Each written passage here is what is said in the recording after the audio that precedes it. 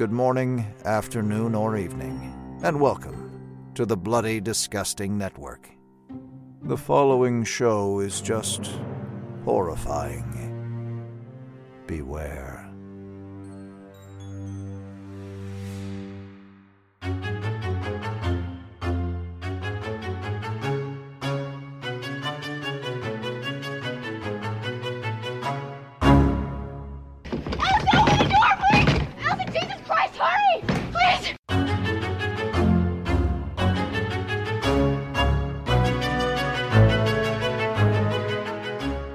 Welcome back to Horror Queers.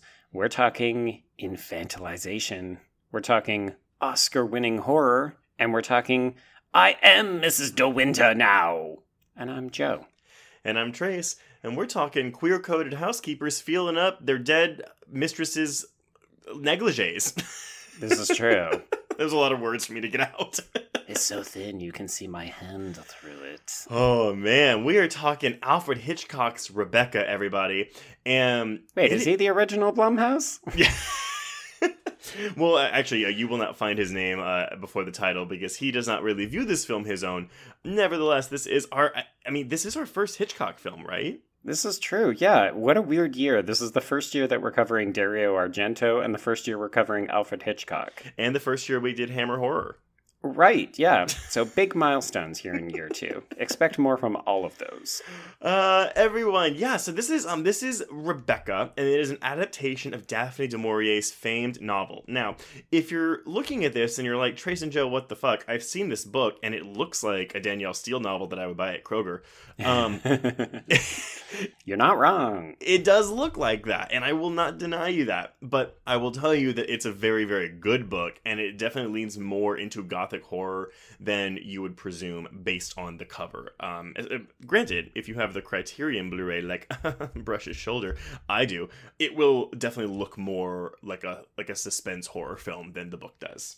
Correct, yeah. Unfortunately, I think the book got the Twilight version cover. Do you remember when Twilight became like a big thing, and then all of a sudden book publishers republish all of these literary classics with Twilight-inspired covers to try to lure in young girls? Yes, but okay, so I don't know which book you're looking at, but the one I'm looking at is it's red fabric that's bunched up like a blanket, and just this big swooping R on the R for Rebecca. Mm-hmm. Oh, okay, well that came out before Twilight, but yes. I'm just suggesting it's the same kind of thing where you repackage something to try to make it more marketable to a new era. Which is ironic because du Maurier hated it when people referred to this as a romance novel, because in her mind this was not romance, and I don't even think that she thought that Maxim and She Who Shall Not Be She Named. Who Shall Not Be Named. So it's interesting. She's commonly referred to as the second Mrs. De Winter, but right. In the film they also refer to her as I. So you can kind of go, they're not in the film, but the production, like Selznick and Hitchcock, the character was referred to as I. But yeah, I don't think du Maurier views them as having a happy relationship after the events of this film, and the movie doesn't really disclose what happens besides the opening narration, but the first two chapters of the novel are the end. It basically tells you what happens after Manderley burns down. Spoiler alert. Well, it is the opening scene. It is the open. No, she has the dream last night. I dreamt I went to Manderley again. Blah blah blah. It's 5 pages of really intense exposition and descriptions of Manderley. But then the second chapter is basically how her and Maxim are settle down and just boring domesticated couple. Because now that the mystery's gone from their relationship, it's just meow. Well, yeah, that's what happens when the passive boring girl ends up getting her man. So I don't know. Well, I have more to say about that. But yeah, this is most certainly not a romance. And particularly when you're reading it through contemporary eyes, you're like, holy shit, this movie is gaslighting and abuse. I had to read this book in high school. It was one of my required summer reading books when I was entering my freshman year of high school. So I was 14 when I read this. And I didn't really pick up on it then, but holy shit, I did reread it last month to prepare for this, and reading it and then watching this movie, I was just oh my god, I want to shake the second Mrs. De Winter and be oh my god. Yeah, leave this abusive relationship now. He is toxic. And he is an asshole. And granted, there are reasons as to why he behaves the way he does, but I don't view any of it as particularly forgivable. No, absolutely not. This guy is the worst. Like, that was the message I left this movie with, is that Maxim is the true villain of Rebecca. I wrote Maxim sucks with like a bunch of U's in my notes at least 3 times. Yes. Oh my God. Just bless Laurence Olivier for that pencil, mustache, and nothing else in this movie. So before we go into the production, because again, listeners, I'm aware that this is probably a movie that you may not be familiar with, and unfortunately it's a little hard to track down via streaming. We are covering it though because Netflix is releasing a new adaptation of the novel with Ben Wheatley directing later this month. Look for that on Patreon. Yes, look for our coverage on that on Patreon, because hopefully it's going to be good. Fingers crossed. I mean, our episode will be good. We don't know if the movie will be good. This is correct, yeah. Unfortunately, this movie, as of now, isn't really available to stream, so check your local library, or honestly, buy this Criterion Blu-ray, because it is awesome. Very jacked, yeah. Well, there's there's a bunch of shit, obviously, it's 2 discs, stacked with features. But Stacked with shit, Rebecca. But the booklet that it comes with, it comes with your standard essays that they include in Criterion releases, but they also include, the correspondence between Hitchcock and producer David O. Selznick and their fights with each other. Juicy shit. There is literally a 10 pages of Selznick's letter, which apparently he was prone to write really long letters because he was actually a heavy user of Benzedrine, which is a brand of amphetamine that was marketed in the United States in the 30s. I think it would pretty much be the originator of Adderall. So he was kind of speeded out a lot. Jeez. So yeah, there's a 10-page letter from Selznick to Hitchcock that's basically saying, actually, let's go into this. So I was going to say, yeah, you're talking around the issue that people don't maybe know about. Yeah. So, okay.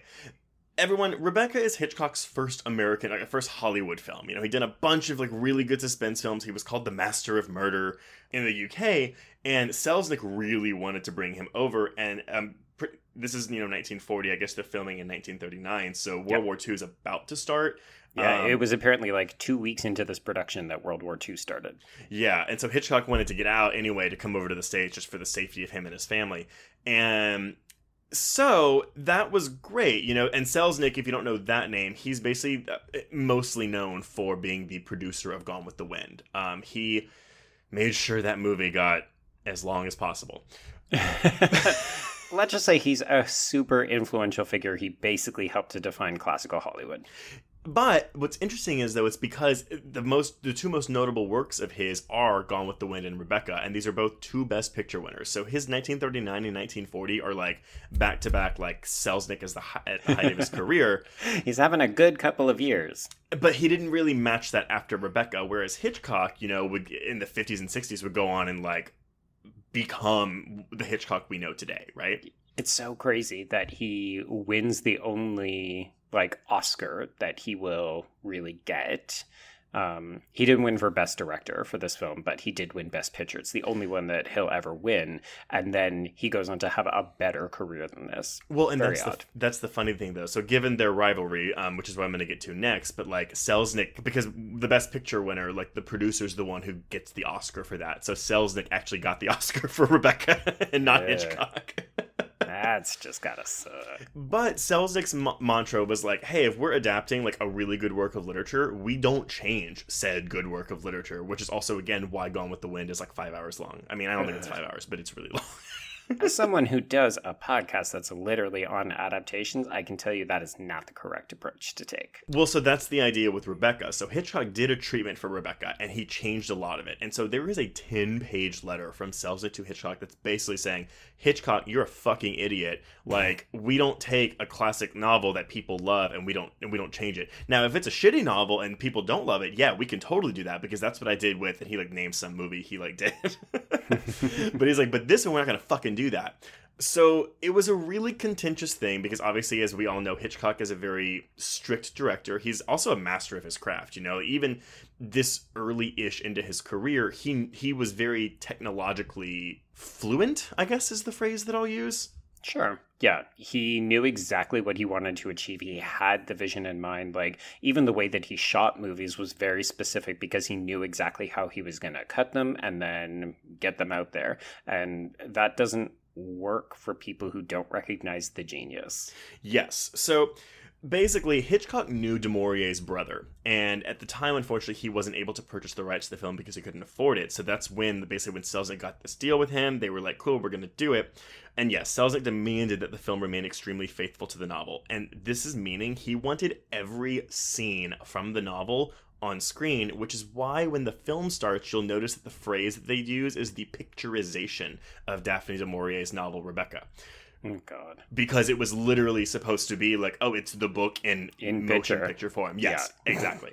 Okay. So, because of Hitchcock's initial treatment, which Selznick hated so much, he was barred from the scripting process, which has never happened to him before. It's the only time in his career that this has happened. So, because of that, Hitchcock banned Selznick from his set. Petty, petty, petty. His perfectionism, though, slowed production from the start. Like, within 2 weeks, the production of Rebecca was 5 days behind schedule.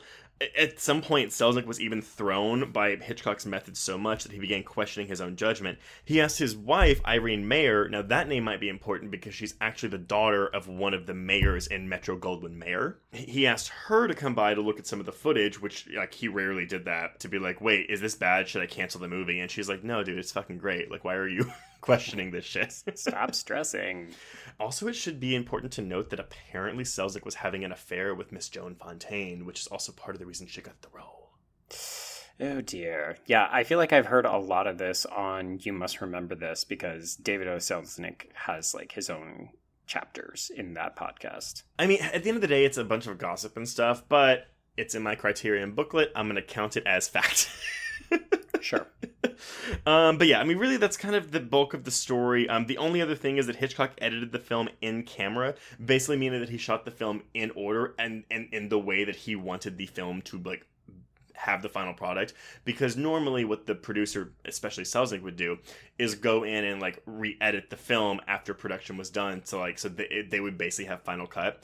Hitchcock did everything he could to make sure that could not happen. So that there was no extra footage that he could use that Selznick could, like, blend into the film. And yeah, really, like, the only other thing that was a big issue before the film actually gets released, they did run into a few issues with the Hays Code. So, well, Joe, can you describe at all what the Hays Code is? So the last time I tried to talk about the Hays Code was when we were talking about The Old Dark House, which is produced in the same era. Mm-hmm. And I got critiqued on social media for saying Hays Code too often. Someone was like, you could make a drinking game of the number of times Joe says this. So I'm just going to invite people to go back and listen to that episode with our guest, Kate Graham, because we talk about it in depth there. But basically, it's a morality code. Yeah, and so that is why, because of the Hays Code and that morality clause, the big issue with Rebecca's novel is that Maxim de Winter does, in fact, kill Rebecca in the book. And he doesn't go to jail for it. And that was a big no-no with the Hays Code. They were like, hey, look, the book is totally fine. You cannot hint at any lesbianism between Mrs. Danvers and Rebecca. That's right out. And we'll talk about that more later.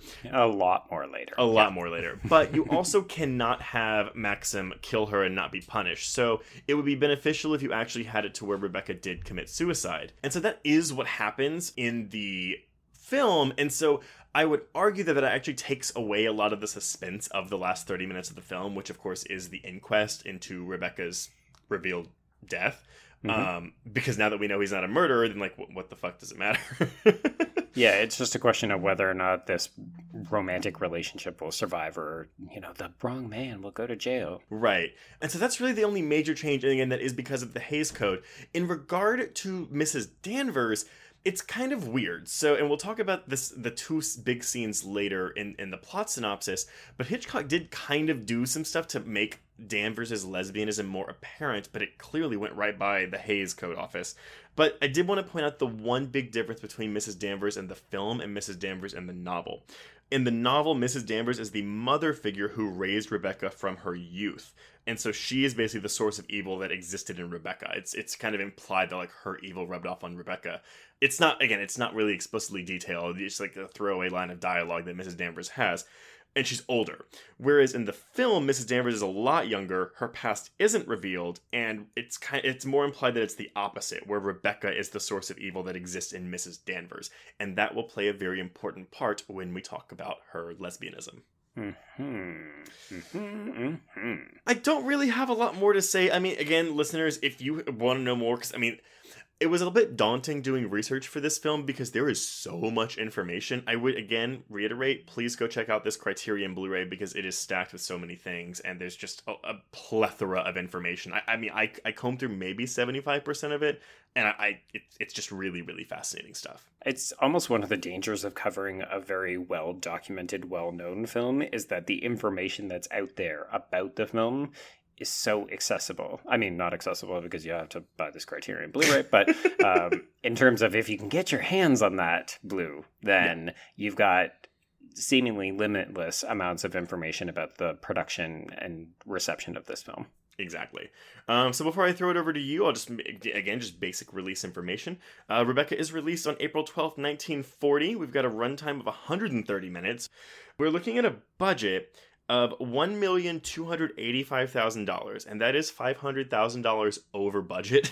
Oops. In 1939 when it's filmed.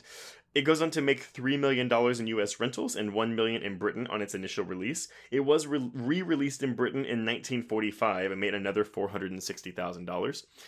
I know we talk about how on Rotten Tomatoes with older films there's not usually a lot of reviews. This one has no less than 60 reviews, and we are looking at the rare 100% on Rotten Tomatoes. Right. With an average score of 8.87 out of 10 and a Letterboxd score of 8.2 out of 10. I mean, obviously, Letterboxd didn't exist back then, but... Right. 1940s Letterboxd. But again, this film was widely praised. I mean, people fucking love this movie. So that positive reception is why it went on to be nominated for 11 Academy Awards, winning 2, 1 for Best Picture and 1 for George Barnes' cinematography.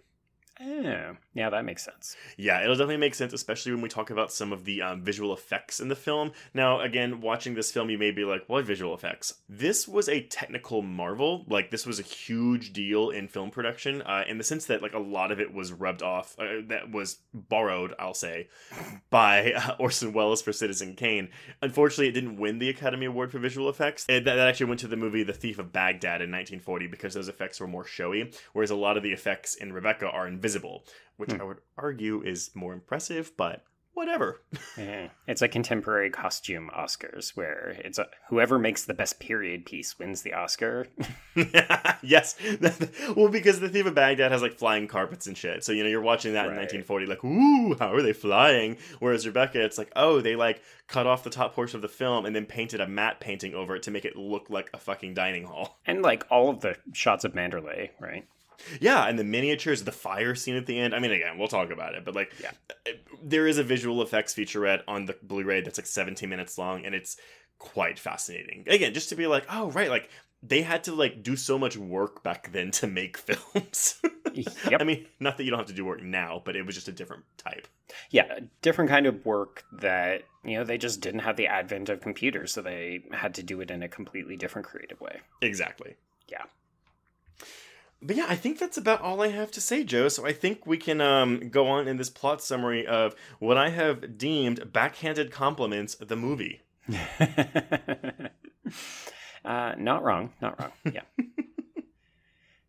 After a voiceover tracking shot over the ruins of Manderley, Maxim de Winter, Laurence Olivier, is interrupted on the cliffs of Monte Carlo by an unnamed woman, played by Joan Fontaine. So this is actually something, too, where, because, I mean, I think that some people will have an issue with us calling this a horror film because it's, not particularly horrifying, and there's not really a ghost in it, even though Rebecca's ghost is implied throughout a lot of it. Mm-hmm. The big way that I didn't even catch this on a first watch, but is that the camera actually acts as Rebecca's ghost for a lot of the film. This is the first moment, though, where we are actually looking at Maxim from below, from the sea, because this is now, I mean, even though this isn't the same place where she died, it's Rebecca's ghost looking on from her resting place in the sea. Mm-hmm. Well, we find out later that this is actually where she told him 4 days after they got married that she was a psychopathic cunt. Yeah. The equivalent from 1940 of a psychopathic cunt who likes to sleep with everyone and everything. I tweeted this and I was like, I love that Rebecca is this like fucking 1938 classic literature with a capital L where the twist is that the title character is a psychopathic evil cunt. I love it. It's so great. Mm-hmm. Sociopaths are not a modern invention. Rebecca was doing it for 60 years. Well, it reminded me, did you ever see that movie Thoroughbreds that came out with Olivia Cooke and Anya Taylor-Joy? I know of it. I haven't seen it. Well, so in that movie, Olivia Cooke's character is a sociopath, but she's very aware of it. And so there's this whole scene where she tells Anya Taylor-Joy, like, about how she is and how she can't feel and how she has to pretend and act and all this stuff. Mm-hmm. I imagine that's what Rebecca did with Maxim. It's okay. Let's not get into it just yet. Go ahead. Because I have thoughts. Like, it's so interesting that we have all these thoughts about a character that we never see, who is only referred to. Like, that to me is the fascinating thing about this film. Yeah, I mean, well, in the book and the movie, like, it's just, we never, ever, ever see Rebecca, and I do appreciate that Hitchcock didn't want to do a flashback to, like, where we see Rebecca. Oh my god, can you imagine? Oh, well, it's funny, because on the thing, on the Blu-ray, they were like, I imagine that if they were going to do that, they would have cast Vivien Leigh as Rebecca. And why is that funny, Trace? That is funny because Laurence Olivier was seeing Vivien Leigh at the time. And again, Vivien Leigh is coming off of Gone with the Wind. And he really wanted her to be the second Mrs. De Winter. And Hitchcock and Selznick were like, no. So Olivier was like a huge douchebag to Joan Fontaine during the entire filming process. Yeah, and unfortunately, Hitchcock ended up using that against Joan Fontaine to make her performance more believable by suggesting that everyone on the set hated her, especially Laurence Olivier. It's really, and this is Joan Fontaine's star-making role. Like, she wasn't considered a bankable name before this, and honestly, if anything, her sister was, because her sister, Olivia de Havilland, was the famous one. Right. But of course, that's a whole other story. They have a big sibling rivalry, and unfortunately, Joan Fontaine won everything before Olivia de Havilland did, so it made it even worse. But nevertheless, and granted, what Hitchcock did is really shitty. Granted, Fontaine doesn't seem to have any ill will towards him because she's done interviews since where she speaks very highly of Hitchcock. Now, it could be an act, but she's also doing this after he's dead, so, I don't know. Yeah, people can look up Hitchcock. I think we'll probably get into it a little bit more when we talk about some of his other films down the road. Mm-hmm. But he was not a director who worked well with actors. He's famously known for calling them cattle. So they're just part of his process in terms of filmmaking. And while a lot of people end up having good working relationships with him, a lot of women don't have good working relationships with him. Well, but she clearly she was fine with it because she did work with him again on Suspicion just 2 years later, for which she won her Best Actress Oscar. Though I would argue her performance in this movie is better because, as shitty as what he did to her was, her performance in this film is fantastic. Which is interesting because it's not the kind of showy, like, I wonder if this film was released nowadays, looking at you, Netflix version, I don't think that this is the kind of role that would get acknowledged for awards because it's not showy in that way. Well, it's interesting too because I know how you feel about Lily James, so I wonder if she's even going to make an impression on you with this type of role. Sorry, who are you talking about? It's like a vague haze in front of my eyes. No, I kid. Anyway, so we're at Monte Carlo. Yes, we are. We are at the Princess Hotel lobby, and we are introduced to Miss Van Hopper, who is played by Florence Bates. And I love her. Everything about. I don't love. She's a huge bitch. Oh yeah, that's what makes her great. I love everything she says is like this acid-tongued wit. And it's just so, oh God, it's so fun to watch her do this and also just make a fool of herself in front of Maxim. She actually reminds me, and this is not just because of the same last name, but she reminds me of like a Kathy Bates kind of performance where she's a larger, more mature woman who's got that acerbic wit, and she almost walks over the other people in the cast. Like when she's on screen, she's captivating. Yeah, 100%. Now, question for you. Mm-hmm. Does she want that Maxim de Winter D? I don't think so. It's one of those things where it's like, okay, well, it's 1939, 1940. Like, you got to make do because there's nothing to really do. This is true, yes. Society is all about having lunches, having drinks. Like, I was surprised that she invites him to her room for a drink, though. Like, I recognize that she is not young, but it's still a little forward for a woman to invite an unmarried man into her room. But that could also be because she wants people to talk about it, you know? Oh, like Maxim de Winter went up to Mrs. Van Hopper's room and blah, blah, blah, because she wants to be the subject of gossip. She is clearly a gossip hound, yeah. Well, I mean, because most people in this movie talk relatively at a normal pace. She is like rapid fire. She just talks so fast because she has so many things to say. Yeah, she feels like she has been imported from a screwball romance, essentially. Yeah. So she's great, and this woman, so sidebar for people who don't know Rebecca, I feel like we're making a lot of assumptions. The woman is never named, so you did say that she was referred to as I or the second Mrs. De Winter. I'm just going to call her a bunch of different things, and hopefully it'll be clear, but Trace, I'm putting you in charge of saying if I say she or her or something, and you don't know which she or her I'm talking about. I just called her Joan in my notes. God. Well, the actress and the character are not interchangeable, sir. I'm aware of that, but I was tired of writing the second Mrs. De Winter. But funny story though, in Hitchcock's original treatment, he actually called her Daphne, and Selznick was like, "Fuck no." Yikes. I mean, there's a certain amount of autobiography written into this story, but we will get to that later. Yes, we will. So this woman, played by Joan Fontaine, she is the paid companion to Mrs. Van Hopper, which means that she basically just does whatever Miss Van Hopper wants her to do to keep her engaged and interested. So they see Maxim, they bring him over into conversation. He is rude and aloof, and this woman, our narrator, is awkward and nervous as hell. Well, and she's supposed to be like 21 years old. Now, in the book, Maxim is twice her age, so he's like 42. I think they aged him down a bit here, where he's like in his late 30s or mid 30s. There's clearly still a fairly significant age difference. Like, she does not have the life skills to engage with this man, and there is no reason for her to be marrying him. But it is the 1940s. I'm sorry, marrying him after a couple car drives over the span of a few days. Oh, boy. Oh, girl.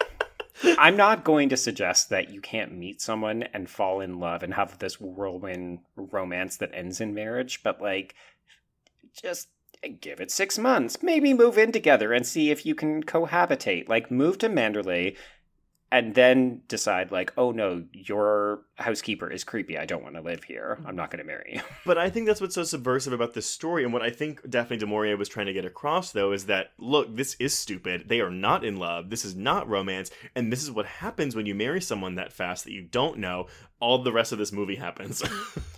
Yeah, I did see a couple people refer to it as this is kind of taking the wind out of that fairy tale happily ever after. Like, this is what happens after the happily ever after, and it ain't good. I saw two comparisons, because this is considered an example of gothic, and gothic suspense, gothic horror, whatever you want to call it, because a lot of the romances, again, it's in the pursuit, the chase. So the romance of, like, if this was a true romance, it would be all the Monte Carlo stuff.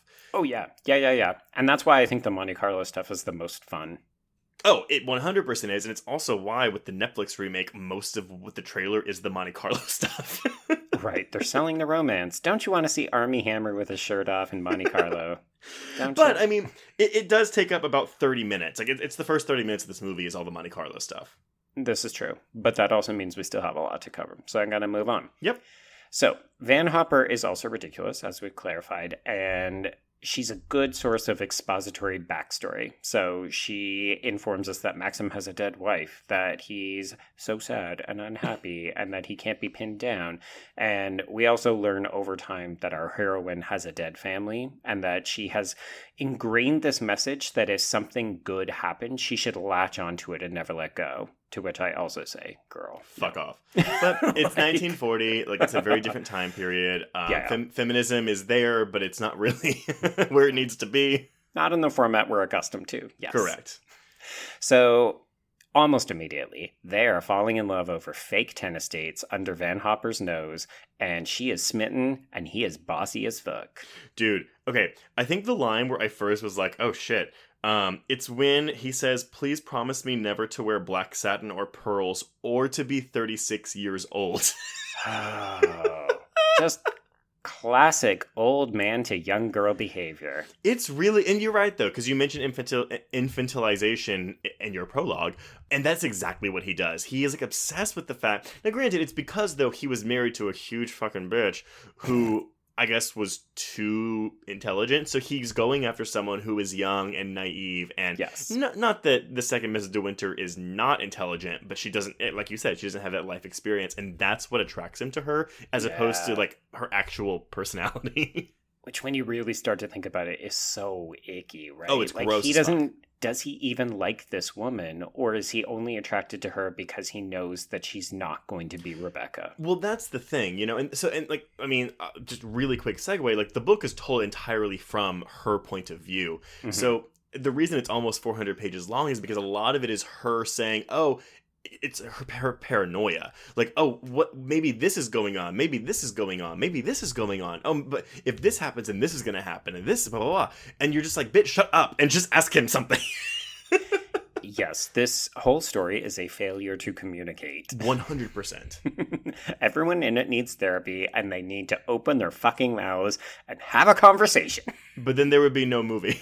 This is true. Yeah. This is how we get horror, right? Is from people who refuse to talk to each other. Dude, it kind of is, right? Like, again, like, there's, like, with any horror, especially slashers, people are like, well, if you just did this, you'd solve your problem. Well, yeah, well, then there wouldn't be a movie. It's the same thing here. Well, and also, let's be real.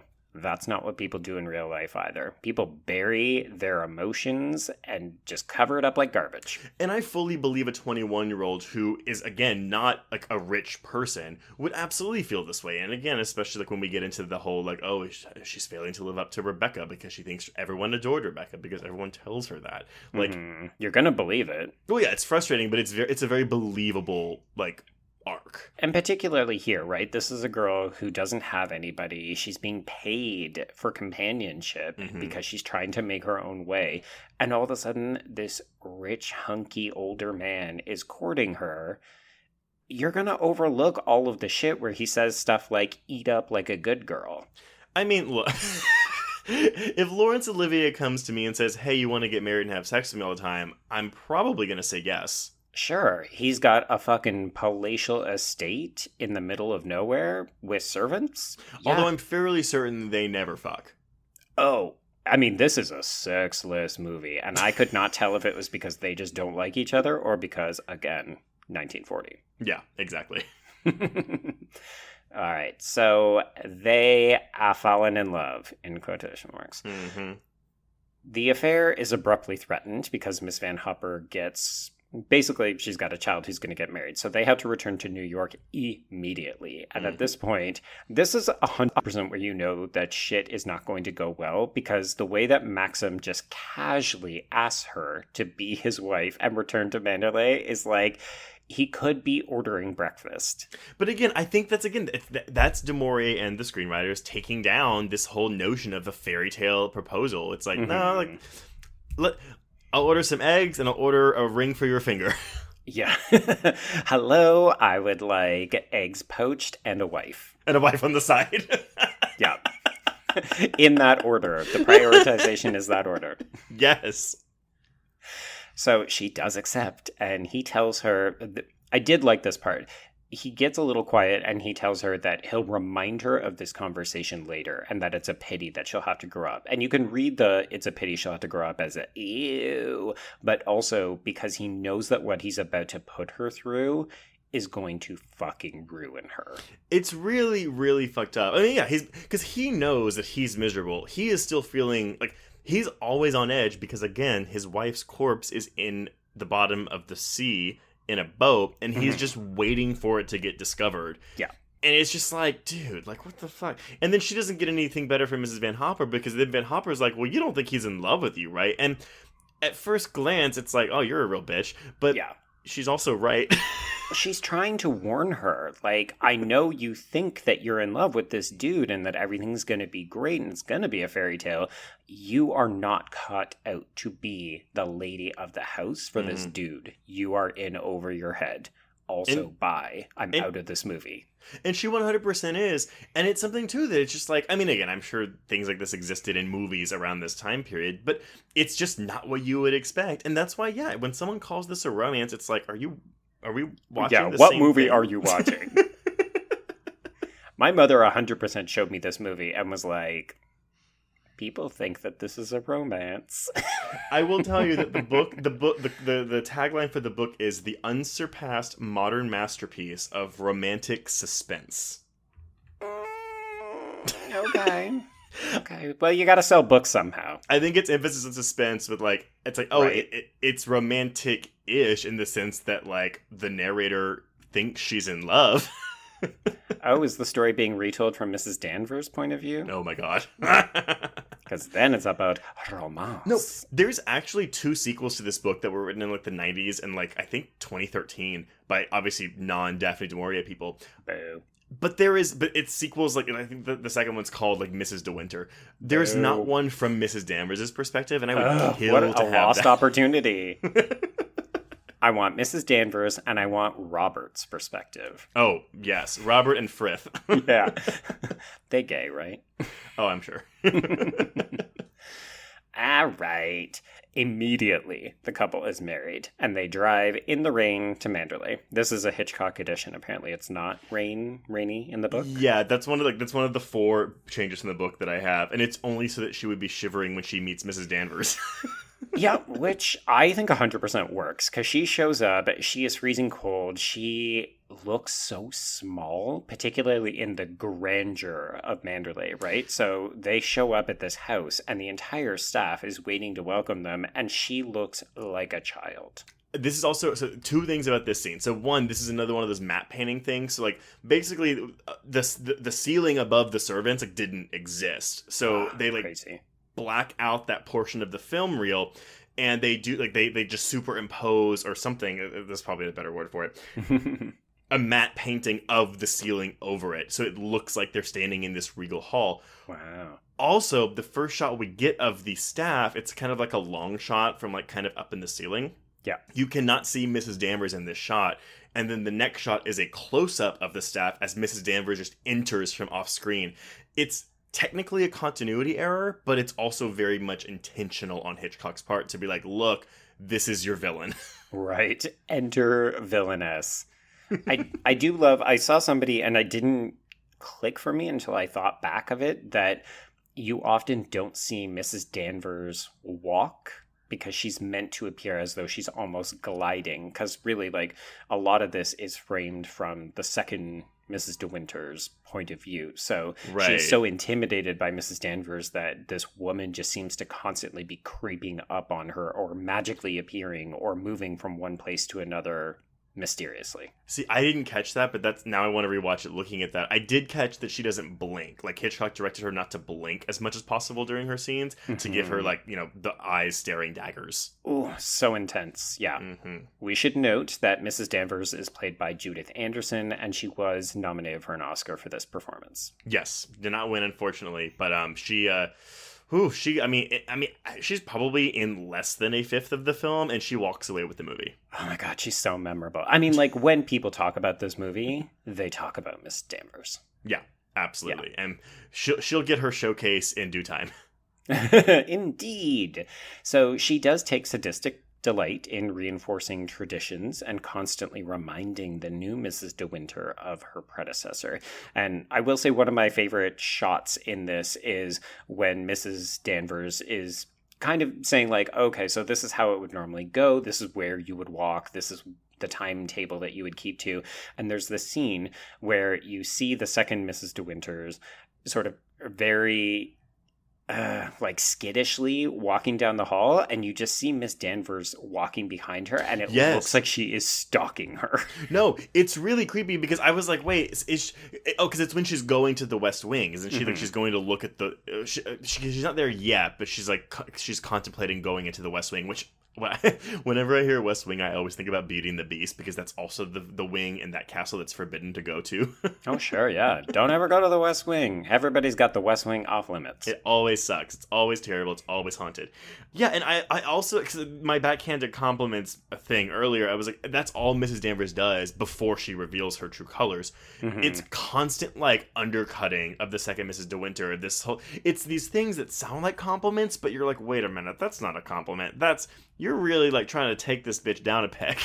Oh yeah, yeah, and I love it, right? Because as a servant, this is all that she's capable of. Because you can't cross the new mistress of the house, Mm-mm. but it's so evident that Miss Danvers has no respect for this woman. She looks at her, she sees this young thing that is coming in to usurp the memory of the woman that she fucking loves. And all she can do is give her platitudes and pleasantries, so she just like laces it all with venom. It's a delicious, divine performance, and even the way that Mrs. Great. Danvers looks, her hair pulled back, like skin pulled back tight, she looks very menacing from the get go. Yeah, I'm so glad that we never see her with her hair down. As people know, I'm a big hair person. It's important that her hair looks always polished, but always severe. Yeah, absolutely. Yeah. All right, so let's meet some new characters. In the morning, we're introduced to estate manager Crawley, who is played by Reginald Denny. And we also meet the housekeeper, Frith, who is played by Edward Fielding. And Frith, he's in a tough position too, because he is so desperately trying to help the new Mrs. De Winter, but he also just continually confirms how out of her depth she is. Like, she doesn't know the lay of the house. She doesn't know what to do when. And he keeps trying to guide her, but he's making her increasingly more nervous, to the point where at one incident, she accidentally breaks a china cupid and is so worried that she fucking hides it in a drawer and covers it with papers. Yeah, again, Fontaine does all of this where it's like you can see how nervous she is constantly, and it makes the point later in the film when she does like take control. It's just so cathartic. But yeah, it's just one of those things where you're like, oh my god, girl, like you are the mistress of this house, like own it around. But yeah, everything is like, oh, like however Rebecca did it, that's totally fine. Oh my god, the stuff with the sauce for lunch. Oh, yes. Girl, you can have an opinion about the sauce. I also, I don't know if you caught this. This is one weird technical aspect that I didn't notice. Apparently, whenever they say Rebecca's name, and this is noticeable at the 33, 39, 44, 48, and 2 hours and 3 minute mark. Okay, Wikipedia. A brief otherworldly appearance of the Hammond Novachord appears on the soundtrack. This first commercial polyphonic synthesizer is considered the grandfather of all modern synthesizers, and eventually managed to find its home in later science fiction and suspense movies due to its unique sound. So basically what you're saying is we be breaking the synth barrier here? Pretty much, and it's supposed to cue you way ahead of time that Rebecca is not as nice as she's made out to be. Yeah, because if you've never seen this film, you really do think that this meek new woman is just being eclipsed by this powerful presence that everyone loved. Like, that's what you take away. And then after you've seen it once, you realize, oh, everybody's just lying to you. People didn't actually like this woman. Well, that's why. I mean, again, like, because when you're watching it or even reading it, people, like, whenever she asks about Rebecca, everyone's so hesitant. And It's because, like, I mean, Beatrice especially, who's Maxim's sister, they all knew. But granted, everyone else in the world did not, because Rebecca put on, like, these polite airs. Like, she was good at faking being perfect. Right. But all these other people, the servants especially, they knew. And the second Mrs. De Winter takes that as, oh, they just miss her so dearly they can't bear to talk about her, thereby making her insecurities even more intense. But really, it's just like, oh, she was kind of a bitch, but we don't really want to say that. Yeah, she was the subject of much gossip around town, but we can't comment on it. It's also important to note it's only been a year, right? So the specter of this dead woman is still looming large. It's not like Maxim has been a widower for 10 years or something. Well, and that's really, I mean, that's what Manderley is. It's just the house of Rebecca's ghost. Now, of course, we don't actually get her ghost. There's no actual specters in the film. But a lot of times, as I mentioned earlier, when the camera is following someone, especially if it's in Rebecca's own room, which she did not share with Maxim, it's meant to be her ghost, like walking around the halls of Manderley. Yeah, and I actually managed to find an interesting quote from a woman named Rana J. Berenstein from a piece called Adaptation, Censorship, and Audiences of Questionable Type, Lesbian Sightings in Rebecca and the Uninvited.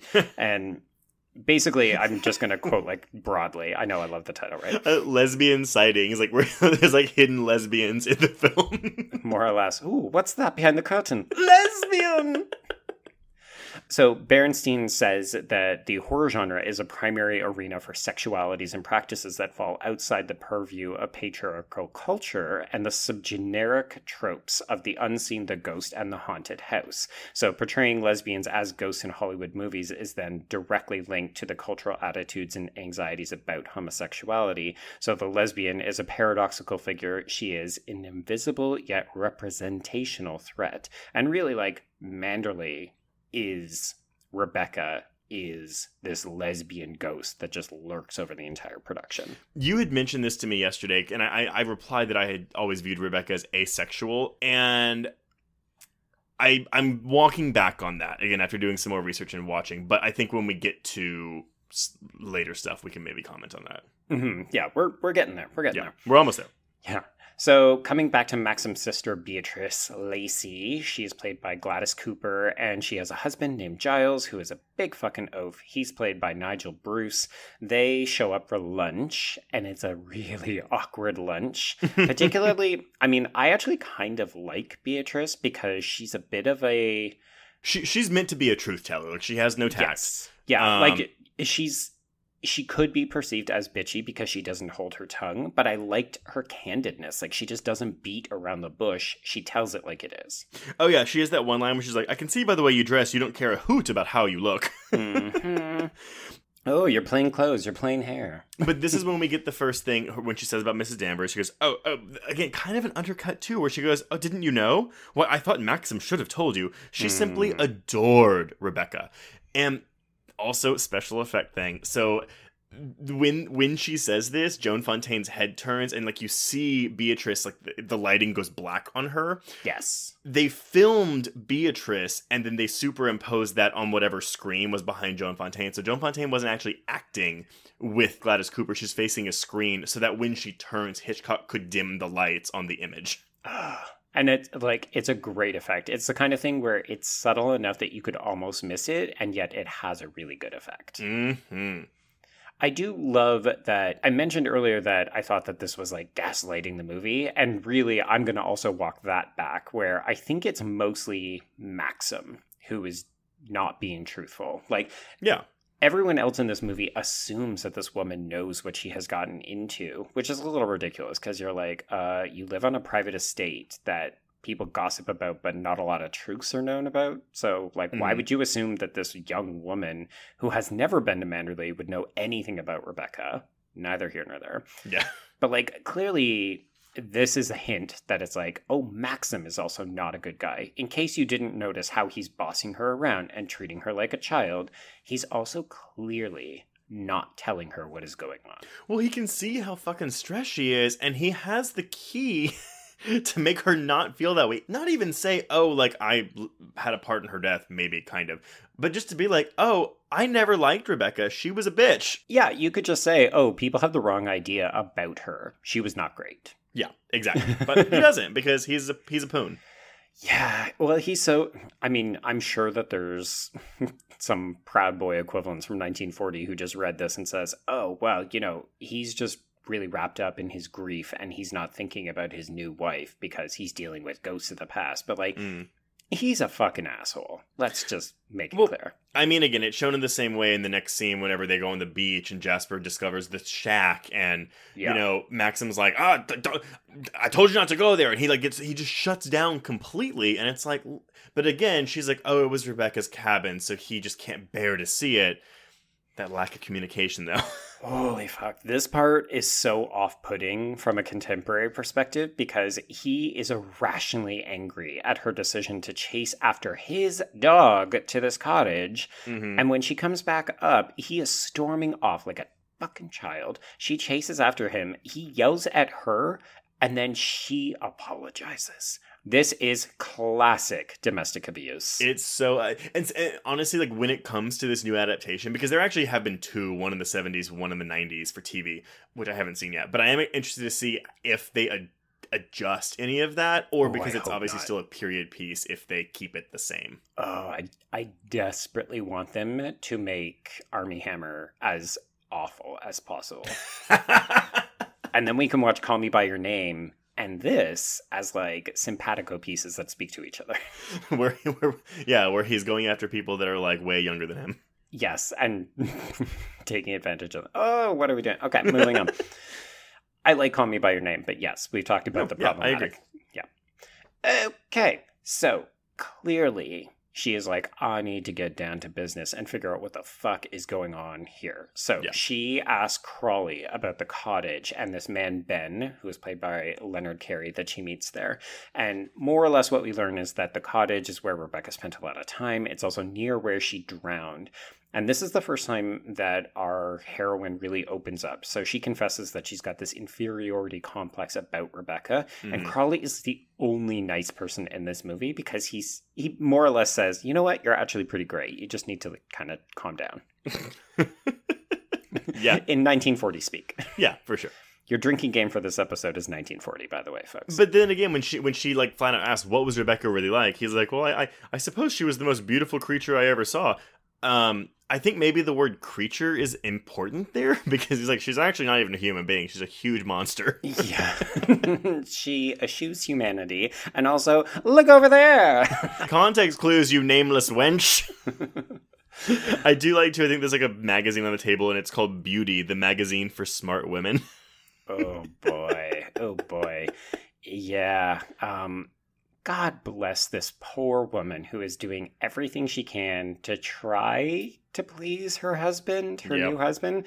So she orders a dress and she does her hair differently because she's clearly been flustered by Beatrice's comment. So she dresses up, she comes down because they're going to look through their honeymoon footage, and he doesn't even compliment her. He's just like, why did you do this? I mean, it's because she's dressing in a way that's more like Rebecca, which is what she's trying to do. Yeah. But that's the opposite reason of why he married her. But again, he hasn't told her that. And also, heaven forbid that your wife dress like the lady of the house, which you're about to yell at her for not being, because this is where the stupid China Cupid saga comes back up. Oh my God. And he dresses her down for not behaving like the mistress of the house. I wrote this down. He said, "Don't be such a little idiot, darling."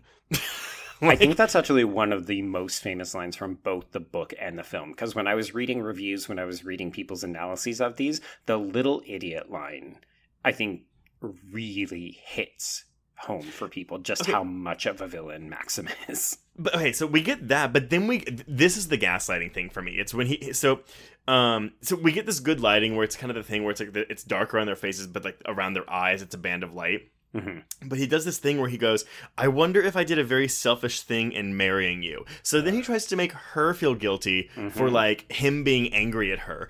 And this is when I put in all caps, Jesus, he sucks.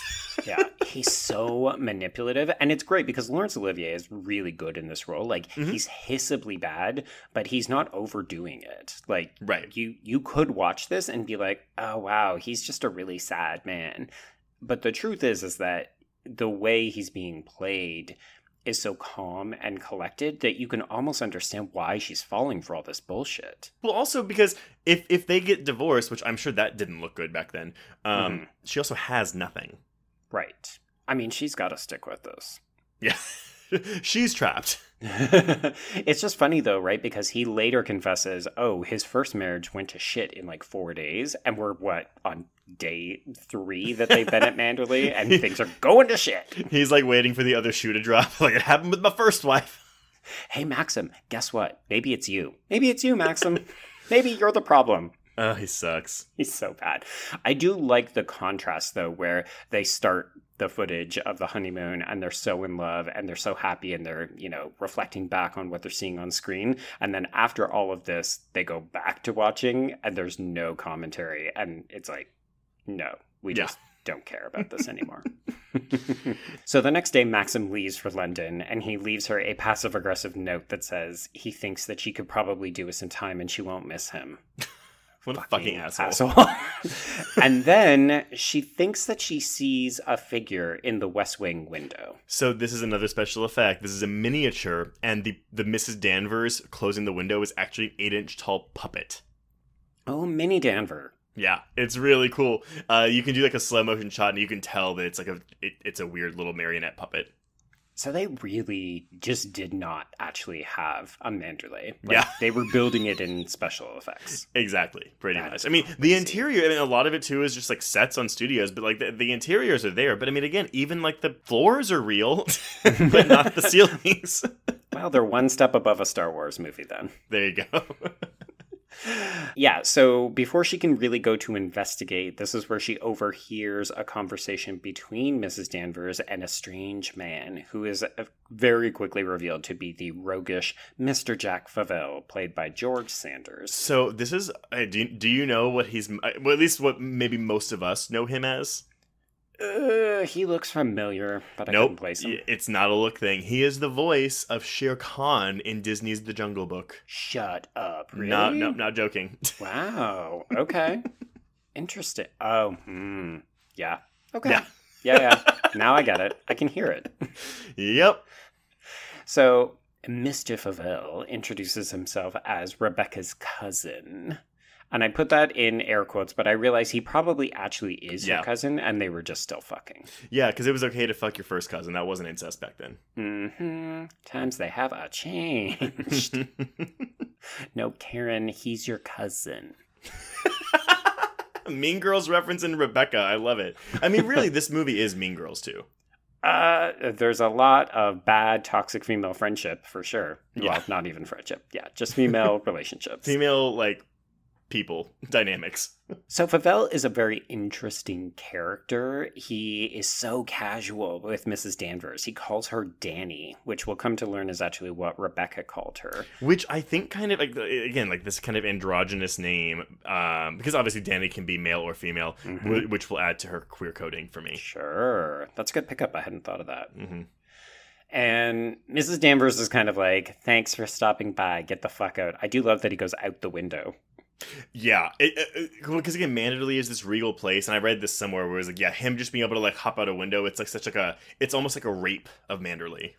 Yeah, because it's not proper decorum, and it immediately cues us to the fact like this guy is not altogether right. Mm-hmm. Like no one should be hopping in and out of the window of a palatial estate. Yeah, Use the door, Dick.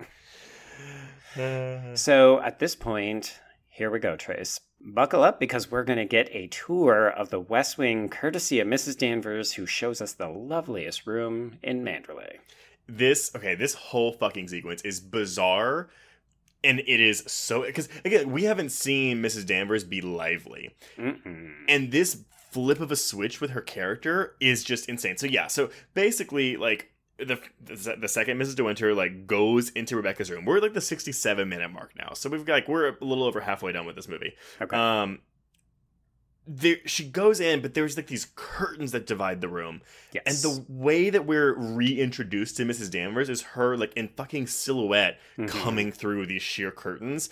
I don't like the term predatory lesbian, but this is definitely predatory. No, hey, so let's go with let's start. All right, so Daphne du Maurier's sexuality has been debated ever since she's been alive. She was married to a man, but it had been rumored that she had had female sexual partners. I don't think it's even rumors because it seems pretty confirmed that she was in relationships with both Ellen Doubleday and Gertrude Lawrence. Yeah, basically she had the relationships, but I think that she just denied being bisexual. Like when someone said, "Oh, are you bisexual?" She's like, "No, I'm not."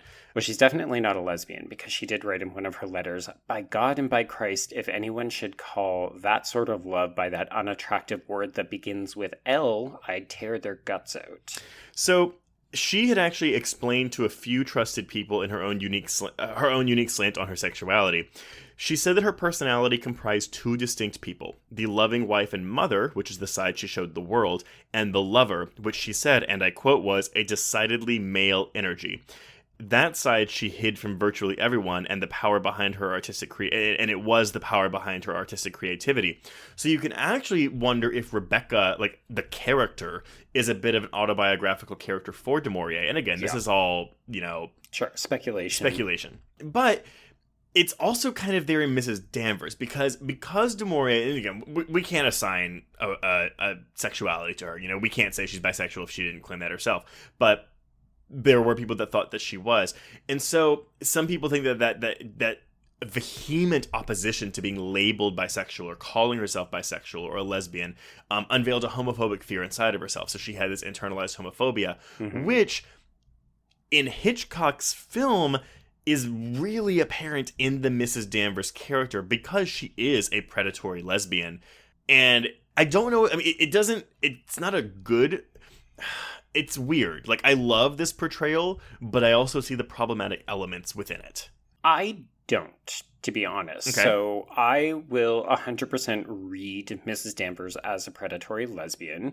It's mostly that I don't find the predatory elements present in this film. Like, I don't think she's actually trying to groom or go after the second Mrs. De Winter. And I know that some people do read this as like, oh, well, she's going to try to make a move on this woman, or she's going to try to get her to die by suicide. I think I view her as literally predatory in that, like, she wants to harm this woman, as opposed to the typical definition of predatory lesbian, which is, oh, I'm trying to get this woman and, like, bed her.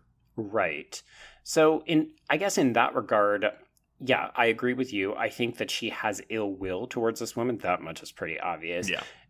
I think that I see her lesbianism as unrelated to her evilness. And therefore, in my mind, she's a good example of a queer villain because her villainy does not come from her lesbianism.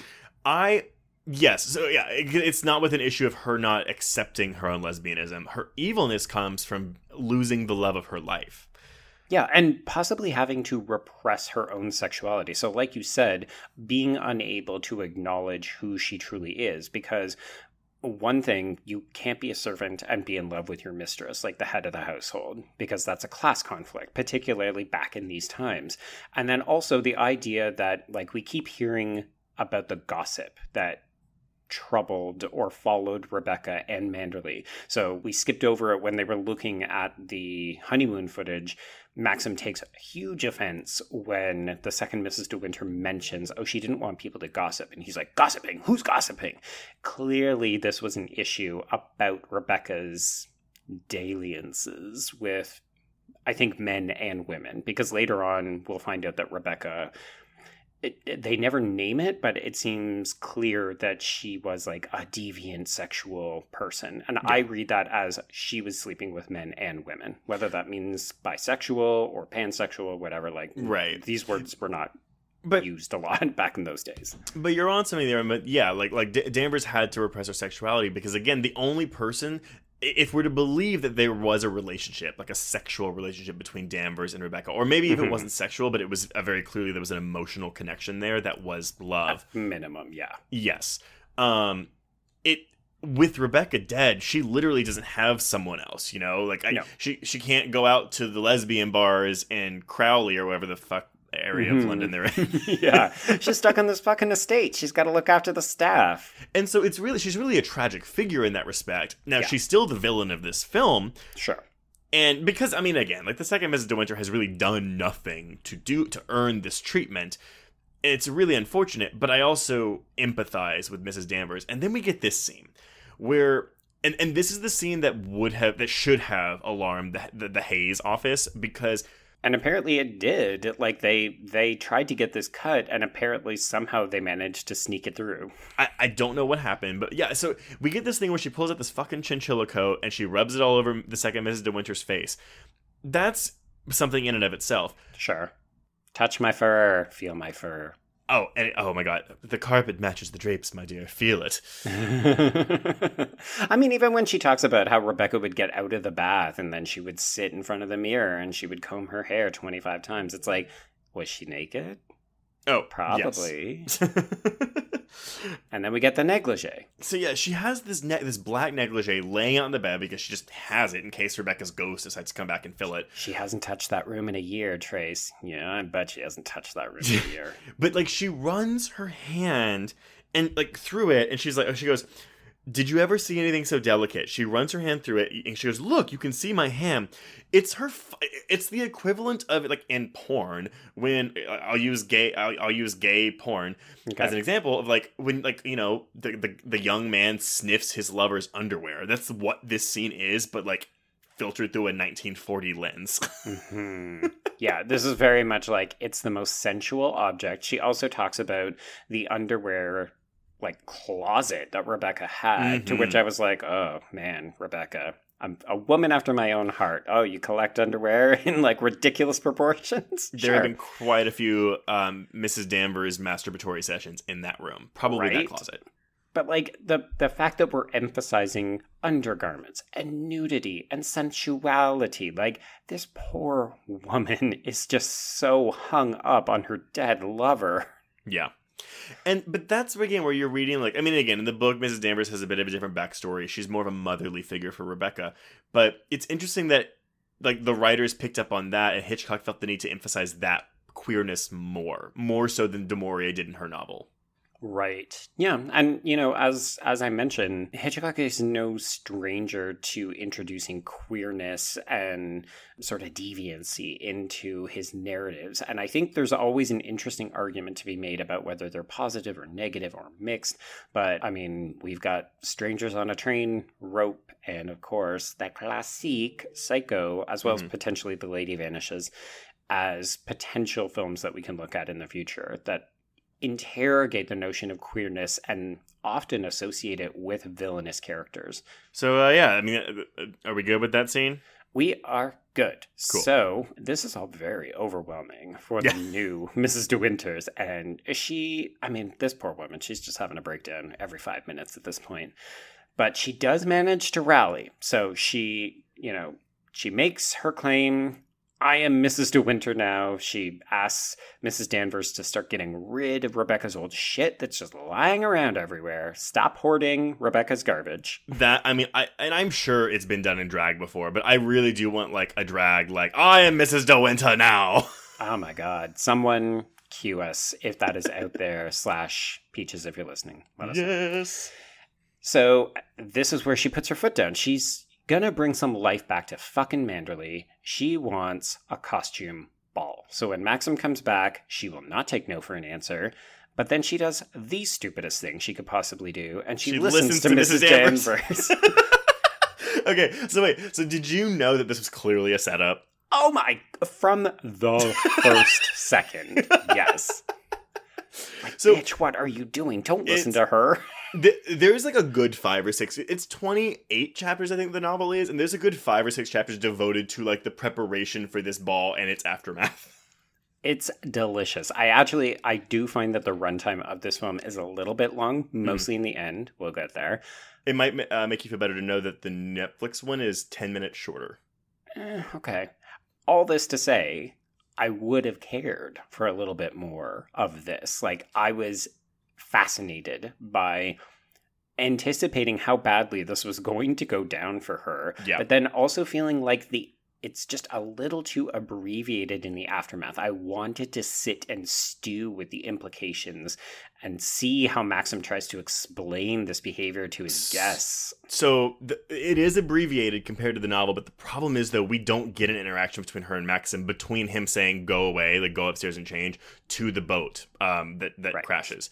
So it's mostly her in her room, again, freaking out about, why did I do this? Is this why he's mad at me? Blah, blah, blah. And then Beatrice comes in and goes, oh, you looked like Rebecca. Like, that's what that was. Yeah. I will say I'm constantly surprised in this in particular, because we see a lot of kind of doppelganger, like it's a Hitchcock thing. We'll see it very much in Vertigo. But it's a trope in these kinds of films where you marry someone who looks identical to what the dead person looks like. It always takes me a little by surprise that we're told that she doesn't look like Rebecca. Rebecca was a brunette. Mm-hmm. And I sometimes wonder, like, oh, is that a bit of a mistake? Like, wouldn't it have been better to have her be a younger version of Rebecca? And everybody is just constantly reminded of that fact. But then it really would make sense for Maxim to have married her, because I don't think he ever would have married someone who did look like Rebecca. Okay, that is fair. Very fair, yeah. But so anyway, we get this whole thing where she makes this dress, blah, blah, blah. I'm sorry, she orders this dress. the reveal, like the suspense. Like, okay, again, this is not like a scary movie, you know, but this scene of her walking down, so tense. It is so suspenseful because you're just waiting, like, oh my god, like, because he keeps cutting back from her smiling, beaming face to the backs of Beatrice and Giles and Maxim, and it goes on and on and on until finally she says something. Yeah. And then he just shuts her ass down. Oh, he takes one look at her and he's ordering her back upstairs. It's not even, what the fuck are you wearing? It's, get out of my sight immediately. So she ends up seeking out Mrs. Danvers, who's, of course, in the West Wing having a good laugh, probably masturbating. Yeah. And okay, this... because this is like another Danvers monologue, and this is the most evil that this character is in this movie, because yeah, she tries to convince the second Mrs. De Winter to jump out of the window to her death, which I think is really intense, again, for a movie in the 40s, to have a character like doing, like, trying to make someone else commit suicide. It's also such a great alternative to murder, right? Oh yeah, I mean, bear in mind that we're on the cusp of the breakout of film noir, so you could very easily read Mrs. Danvers as a kind of femme fatale character, where she doesn't have the kind of arsenal of weapons that men would have at this time, but she does have a silver tongue, and if you can convince that woman to jump out the window, all of your problems are solved. So the first thing she says, she goes, "I watched you go down, just as I watched her a year ago, even in the same dress, and you couldn't compare. Ouch." So what she says to her, she goes, "You're overwrought, madam. I've opened a window for you. Some air would do you good." And as she goes over, she's like fucking crying her eyes out because her husband just like tore her ass down publicly. She whispers, again, the framing of this is so good because it's like right up on Fontaine's face with Danvers, like, you know, right in her ear.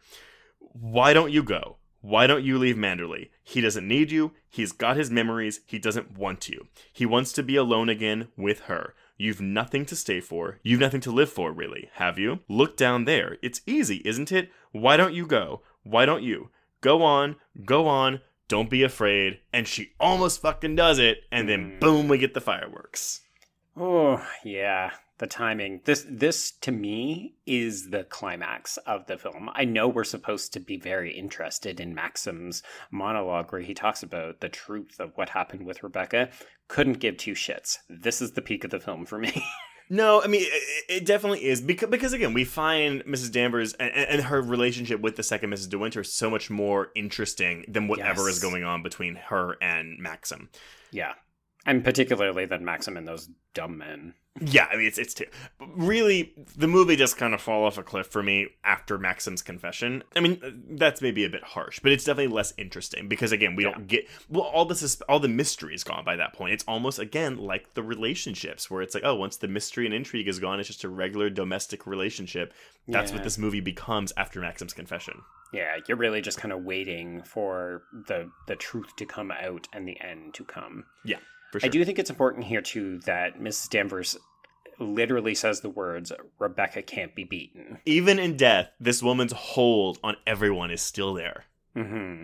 But it's significant to me because Maxim himself will also say that in just a couple of minutes. Like, this idea that Rebecca is so powerful that even in death, she can literally command the fates of all of these living people who live in this house. I mean, and that's entirely what she was trying to do. She was trying to beat Maxim with her death. Like, that's...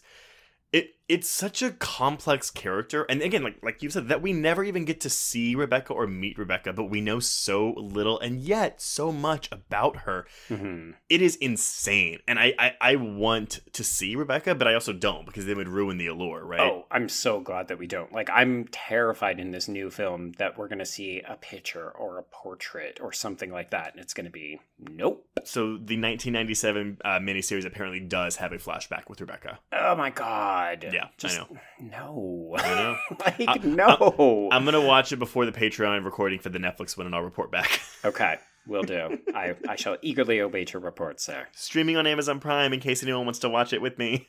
Watch party! All right.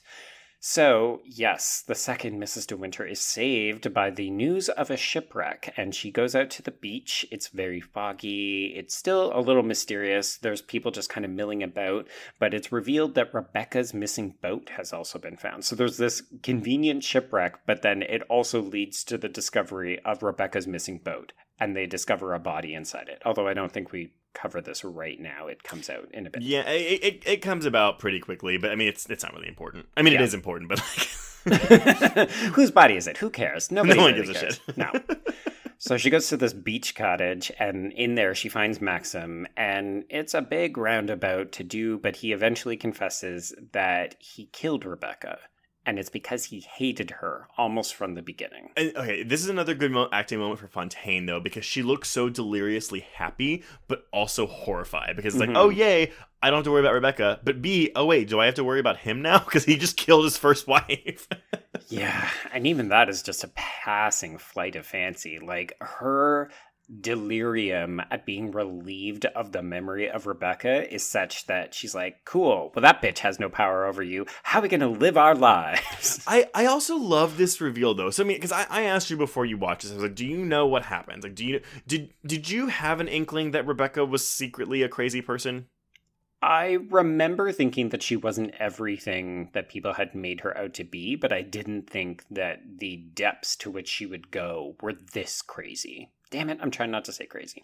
Yeah. And we don't truly know the depths of what it was, because he even mentioned something where it's like, she told me, again, 4 days into our honeymoon, she told me the truth about herself. She stood on these rocks and she laughed at me. And she said, hey, you can't divorce me now. It's going to ruin you, because he cares so much about the honor of his family name and shit. I love it. She's using his fucking bourgeois patriarchy against him. So she's like, I'll be the perfect wife, but I also get an apartment in London, and I get to bring people over to the house and fuck them whenever I want. Mm-hmm. Meanwhile, and I'll make Manderley the most popular place in the world. I mean, this is also a place that we failed to mention. They have weekly visits from the public to tour Manderley.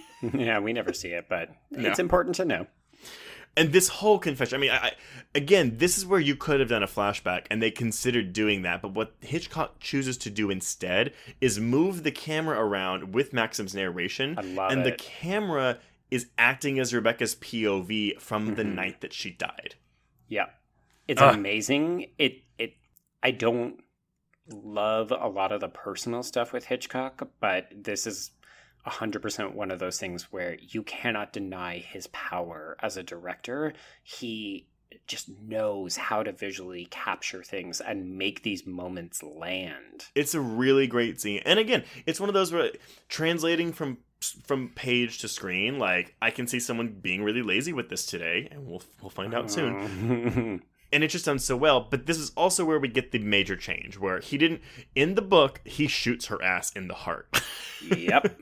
And it's what you want from this reveal. It's what you need, because it still doesn't excuse his behavior, but it would at least to a point be like, okay, well, maybe I get that now, because he doesn't want to tell his new wife that he's a murderer. He doesn't want to go to jail, blah, blah, blah. Like, it doesn't excuse his behavior, but it makes it ever so slightly more understandable. I think more believable, too, because when he says, oh, I hit her, but then she fell on the ground and she just lay there for a while, I was like, really? Are you lying to us right now? Because that doesn't sound realistic at all. It's a really, really weak excuse. And there's also in this Criterion Blu-ray a whole note that Selznick had to write to his assistant to I love this. He wrote a note to his assistant to write Daphne du Maurier saying, hey, we had to change the ending, but it was the Hays Code. Can you please tell her not to bash the film publicly, because it's going to be really bad for us?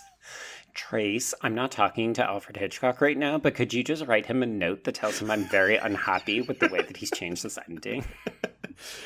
The scene is great, but I do think, though, that because he didn't directly kill her, it takes so much, I said this earlier, it takes any suspense out of the third act to where it's kind of like a wet fart, where you're like, let's just get this on with.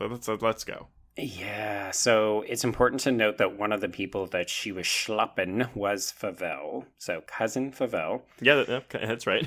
And the day of her death, one of the things that set him off, because we also have to remember that Maxim is very angry. He has anger management problems. So she had told him that she was pregnant. It wasn't his baby. and that she was going to take so much glee in raising this child that was not his to eventually inherit Manderley. Oh, I'm sorry. I forgot to mention this too. Whenever he confesses, he goes, "You thought I loved Rebecca? You thought that? I hated her." And there's this dramatic music cue. And I wrote in my notes in all caps, "Dude, how could she possibly know that?" Yeah, you've given her 0 clues and iced her out at every possible moment. It's the worst. Anyway, I'm sorry. Continue. It's fine. So obviously Maxim is freaking out because he's spiraling now that they found Rebecca's true body, because we didn't mention it earlier, but he misidentified another body, just some random woman, so that he could, do away with it and put it to bed, move on. So this delights the new Mrs. De Winter because they're in it together, right? Like, they've got this secret he's finally opened up, and Rebecca doesn't have a voice to go against their story. So he goes to the police station. It's fine. There is an inquest because he has still misidentified this body. And this is where we start to descend into a bit of a court case. So yeah, I mean, whatever. There's witness testimonies. The only important one is the boat maker who's like, look, this boat was scuttled. It didn't sink. I mean, it did sink, but it didn't sink by accident. Yeah, they try to bring Bob from the cottage in, and he's like, and you're like, okay, good character, thanks. There is some good foreshadowing that he does earlier when he's talking to the second Mrs. De Winter, and he said something like, oh, she's at the bottom, she's not coming back, is she? She's at the bottom. But I don't remember, but does he mention something about how she was mean to him? I don't think so. That was cut out then, because there is a part when the second Mrs. De Winter first meets Ben in the cottage, he mentions something about, like, you're not going to tell her I was here, were you? She doesn't like it when I'm here. He does say that, yes. Okay, yeah, but it's kind of foreshadowing, like, oh, maybe she wasn't super nice. Yeah, right. Okay. But he is acting a little bit unusual, to the extent like he's almost presented as an ominous figure the first time that we meet him, so he doesn't seem entirely trustworthy when he says, oh, I'm not supposed to be here. She didn't like it that I was here. So he's kind of like the Harbinger in your horror movie, right? A little bit, yeah. So we go through various stages where, Maxim pretty much almost admits everything by getting super pissed off in court, and then I read this as the second Mrs. De Winter's fakes fainting so that she can get him out of it, but it doesn't exactly play that way. No, I read it as it was an actual faint, because, again, when the guy says, no, this boat was deliberately scuttled, it throws a wrench in the case, and so she's like, oh, shit, ugh. Anyway, so they reconvene in kind of closed quarters, and this is where Favell really goes to town, spinning this story that Maxim has murdered Rebecca. He calls in Mrs. Danvers. She ends up confirming... Wait, I do have one thing, though. Mm-hmm. He blackmails Maxim, and he goes, I'd like your advice on how to live comfortably without hard work. And I wrote, the OG Jill Roberts. I'm looking for fans and to not do a lot of work. But yeah, so sorry. He calls in Mrs. Danvers, and she's like, well, she had this doctor. Yeah, she had a doctor, and so they're like, all right, well, let's go and talk to this doctor. So they do, and they discover that Rebecca was, in fact, not pregnant. That was a big old lie. This is another big change, though. So in the novel, the second Mrs. De Winter goes with him, and so she's there for all this. But what they decide to do in the movie, and apparently it's because they thought it would be more suspenseful this way, is to have the second Mrs. De Winter stay at Manderley to await the news. Nothing more suspenseful than waiting at home for the news. This is a creative decision I do not agree with, because basically Joan Fontaine is now off screen for about 20 minutes. Yeah, it's like the rest of the movie until the very end. Yeah, it's like, oh, cool, we're spending time with Maxim and Favell and that other guy. I do love, though, Mrs. Danvers' testimony where she's like, love was a game to Rebecca, only a game. She used to sit and laugh at the lot of you, which is why I always thought that Rebecca was asexual, because even though Danvers is saying, yeah, she's laughing at all you men, I just thought it was because she wasn't a sexual person, because she couldn't feel love. Like, she couldn't do that. So it was all just a game to her no matter what, even if it was with a woman. I see it more as she thinks that men are dumb, but it doesn't mean that she can't derive pleasure from them. Right. That makes sense. So, all this to say, the doctor says, no, Rebecca was not pregnant. That was a big old lie, but she did have cancer, so she was about to die. And this is almost classic horror movie villainry, where you're about to die, so you enact a horrible revenge on people by more or less implicating them in your death in the hope that they go down for it. So more or less, this was a murder plot that Rebecca was trying to instigate, and it almost works, except for the fact that this doctor confirms, no, it actually was cancer, which puts the kibosh on Favel's plan. So they cannot pin this on Maxim because he can just easily spin it as, oh, well, she was dying, so that's why she killed herself. Yep. So, good to know, cool. But Maxim has a bad feeling, so he and Frank race back to Manderley, and Favel, in the interim, has called Danvers to announce the bad news that Maxim will not be going away, that the happy couple will get to stay at Manderley and live out their days. And when Maxim and Frank get back to the house, they discover that there is a fire on the horizon. I guess this might be the suspenseful bit, though, because we do get that shot of Mrs. Danvers walking around the house with the candle, and she goes to the second Mrs. De Winter, and so it's almost like for a second she's going to light her on fire. A little bit. I guess maybe that is the suspense they're talking about, which I think is kind of cool, but then she doesn't do that. Well, no, and I find my problem is that they pull up in the car, and the house is obviously in flames, but almost immediately you see the second Mrs. De Winter holding Jasper and just kind of walking in front of the house. Like, there's no suspense as to whether or not she's made it out of this fiery blaze at this point. You're like, oh, okay. Well, the house is just on fire, but everybody seems okay, except, of course, Mrs. Danvers, who is glimpsed walking through the West Wing, and she just kind of is hanging out in the fiery ruins of this perfect room, and then the roof falls in, close on the embroidered pillow with the R. Rebecca, you done. So, also, Citizen Kane would steal that. Again, you're closing in on a personal object of your protagonist with an R, whereas in Citizen Kane, it's the sled with Rosebud. The R stands, it's not actually Rosebud. It's for Rebecca. Yeah, obviously we have to kill Mrs. Danvers because she's the villain of the movie, but it's also kind of like, oh, you got to kill your lesbian, I guess. Oh, sure. I mean, there's two things that this movie could not have. It could not have Maxim be a killer and get away with it. So in the film, he's not a killer. And then you also can't have this quote-unquote deviant lifestyle go unpunished. So she would either have to be rescued and turned into a proper heterosexual or burn her down.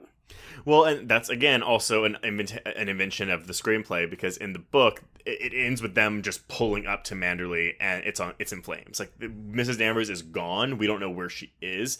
It's assumed she set the fire, but we don't know. Like, the book just cuts off. So it's just one of those things where it's like, oh, man, we got to kill this bitch? All right. I mean, it arguably is more satisfying because she tried to get our protagonist to kill herself, but again, if you're reading her as queer, to me it reads as, oh, we got to kill that lesbian. Oh, for sure. Which again is kind of like, so what's going to happen in this new version? Well, at least we get Kristen Scott Thomas playing Mrs. Danvers. Right. It's going to be good. So, to lead us out, I'm actually going to bring back a version of the old games that we used to play, Trace. Okay. So, I would like to play speculation about the new film with you. So, you have 3 categories, and I would like you to tell me if you think it will be more or less in the new version. So, do you think there will be more or less sex in the new film? More, but it's PG-13, so it's going to be very chaste. Okay. Yeah, because it should be noted that there's no sex in this movie at all. Like, not even kissing. Yeah, I think we're gonna get like some beach play, but like I don't think we're gonna get actual fucking in this movie.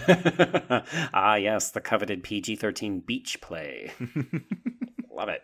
Okay, second question. Do you think there will be more or less murder? Because there's no Hays Code. More. Oh yeah. Well, no. Yeah. If they don't have Maxim kill her, that's. I think it's a missed opportunity. Such a missed opportunity. Yeah. No, they're gonna. Yes, more murder for sure.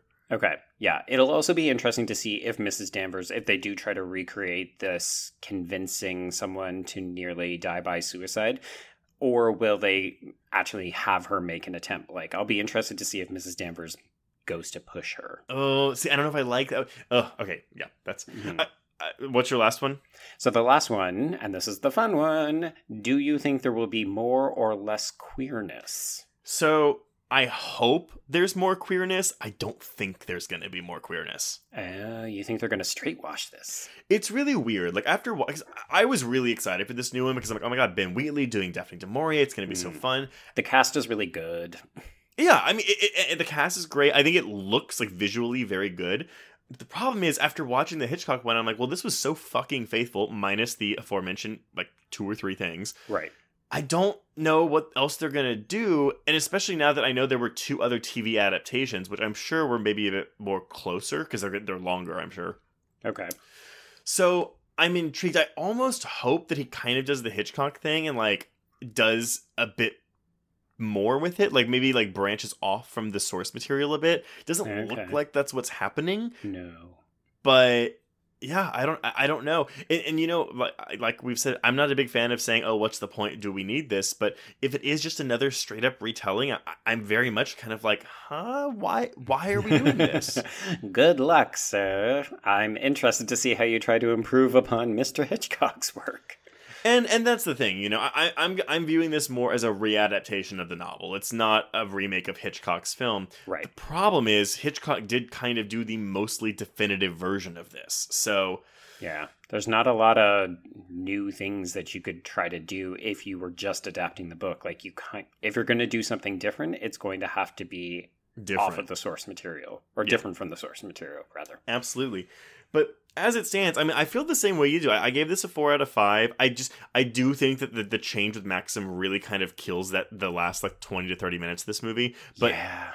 Up until like from the confession and everything before, I was like hooked into this movie from beginning to end. And yeah. It was really fascinating. From when it began, I like kind of like did this thing where I was like, ooh, because the narration is like straight reading from the first chapter of this book. Yeah. It's so good. So I really, really enjoyed this. And I hope that listeners either got to listen to it and experience it, or they at least got to go out and like they found some way to watch it. Mm-hmm. Yeah, honestly, this film is so watchable. I could not believe that I was watching an 80-year-old movie. Oh, yeah. This movie feels shockingly contemporary. And I don't think that it hurts that we can so much more easily identify the abuse and the gaslighting, because I actually think that makes it a more compelling watch. Because you realize there are multiple villains in this movie, and most of them are men. Yeah. Like, I don't look at Mrs. Danvers as a very traditional villain. Well, I didn't mention this at the top, but I do think it's important to note that one of the co-writers is a woman. And it's actually Hitchcock's assistant, who would later go on to be a producer at MGM. Wow. Okay. Well, that's really cool. Yeah, I mean, I don't know if like it was like she had like a huge say, but I mean, again, it's weird. There's 2 men credited for the adaptation, which is basically means that they didn't write the script. They just kind of directed the story, like of how it would go. But then there's 2 screenwriting credits, one for Joan Harrison and then one for Robert E. Sherwood. So, I mean, again, it's a straightforward adaptation, but I do wonder if maybe her feminine presence like influenced in some way. Right. And did you say her name? Yeah, Joan Harrison. Okay, cool. But yeah, no, I really enjoyed this, and I liked it. Anything left to say on it? I think that this is a classic. I think it's a great introduction to Hitchcock. So if people haven't watched a ton of his films, this is a good precedent. And I'm very excited that it not only held up, but I'm also excited to see what a new version could look like. Great. Yeah. So, before we announce what we're covering next week, if you want to get in touch with us, you can reach us on Twitter and Instagram at Horror Queers, and join our Horror Queers Facebook group to hang out with other listeners. If you have a moment, please rate and review us on your podcatcher of choice. If you want Horror Queers merchandise, please check out our store at TeePublic. Just search for Horror Queers on teepublic.com. And if you want even more Horror Queers content, please support the show by becoming a patron at patreon.com/horrorqueers. We are now in October. Well, we've been in October. So we've had a couple things release already. We've got minisodes on Ratched and HBO's Books of Blood. We'll also have... by this point, I think we've also released an episode on The Haunting of Bly Manor, the entire season on Netflix. And as we've played a couple times in this episode already, we will have a full-length episode on Ben Wheatley's readaptation of Rebecca, which will be coming out next week. And to close out the month, we'll have an audio commentary on Halloween H2O, just in time for Halloween. Mm-hmm. Joe, speaking of Halloween, what are we covering next week? Well, we're getting closer to the big jack-o'-lantern, so we might as well really go for it, Trace. We are going to check out 2007's Trick or Treat, because it's the best goddamn anthology that there is. I agree. And I'm super excited to talk about Trick or Treat. That's one of those two where it had such a weird production history because it was like made in 2007, but it wasn't released for 2 years. So made in 2005? No. It was made in 2007. It was released in 2009. Oh, yeah. Okay, that makes sense because I think I got confused a while back about when that film actually came out. Yeah, it was one of those ones that was... It was like All the Boys Love Mandy Lane, where it was like shelved for a long time for like, I guess maybe studio bankruptcy reasons. Oh. Well, I'm interested to dig into that because I don't know how you could look at that film and not be like, money, I can make so much money off of this. 100% agreed. But we'll have to stop that conversation for now, and... on that note, we can cross out Rebecca. Yes, and cross out horror queers.